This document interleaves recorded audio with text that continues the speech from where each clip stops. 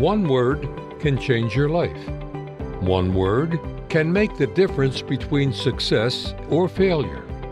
One word can influence your today as well as shape your tomorrow. Here's our host, Dr. Craig Lauterbach. Hello, everyone, and thank you for listening. Can you imagine what it was like the day after the resurrection? Jesus was crucified on a Friday, and then 2 days later, resurrected on that glorious Sunday morning. Now, spiritually, this was a complete 180, leaving the kingdom of darkness in a shamble, while heaven celebrated on the streets of gold, and the disciples rejoiced on earth. Salvation had come. And this is the one word I would like to address: salvation. This word, as well as different forms of the word, are intertwined with various applications.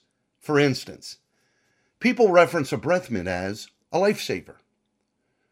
On the battlefield, there are dedicated areas referred to as safe zones. Those who intervene on behalf of others are told, "You saved my life." But there is also a spiritual significance to salvation. In the Bible, the root word for salvation is save.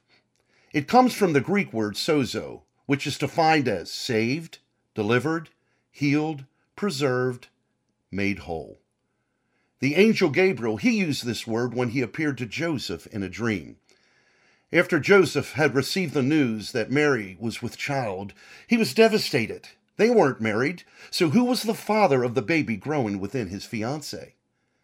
Gabriel brings clarity in Matthew's Gospel, chapter 1, verses 20 and 21, which reads, "Joseph, son of David, do not fear to take Mary as your wife, for that which is conceived in her is from the Holy Spirit. She will bear a son, and you shall call his name Jesus, for he will save his people from their sins." Adam's sin had placed all of creation under a curse. Death, sickness, sin, along with every kind of wickedness, was shackled to the body, soul, and spirit of Adam, causing his spiritual DNA to be altered. The curse that enslaved him would now continue through his seed to every generation yet to come.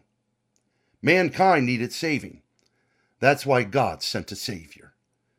We see this in the book of Hebrews, chapter 2, verses 2 and 3, which reads, "For since the message declared by angels proved to be reliable, and every transgression or disobedience received a just retribution, how shall we escape if we neglect such a great salvation?"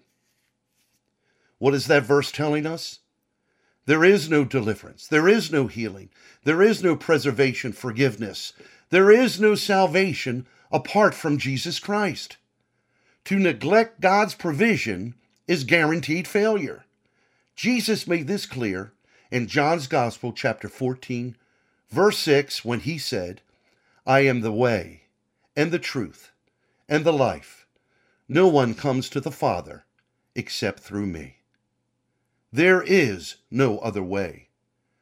2,000 years ago, God the Father provided a way of escape. John the Baptizer declared this in John's Gospel, chapter 1, verse 29, when he said, "Behold the Lamb of God who takes away the sin of the world." Jesus was conceived without sin, born without sin, lived without sin, and eventually died without sin. This is why death could not hold him in the grave. The grip of death is sin. When you remove sin, you remove the grip. He who was sinless, Jesus, became sin so those who are sinners could be set free. That's you, and that's me. In fact, it's the entire human race from Adam until the end of time. People can't fix their sin.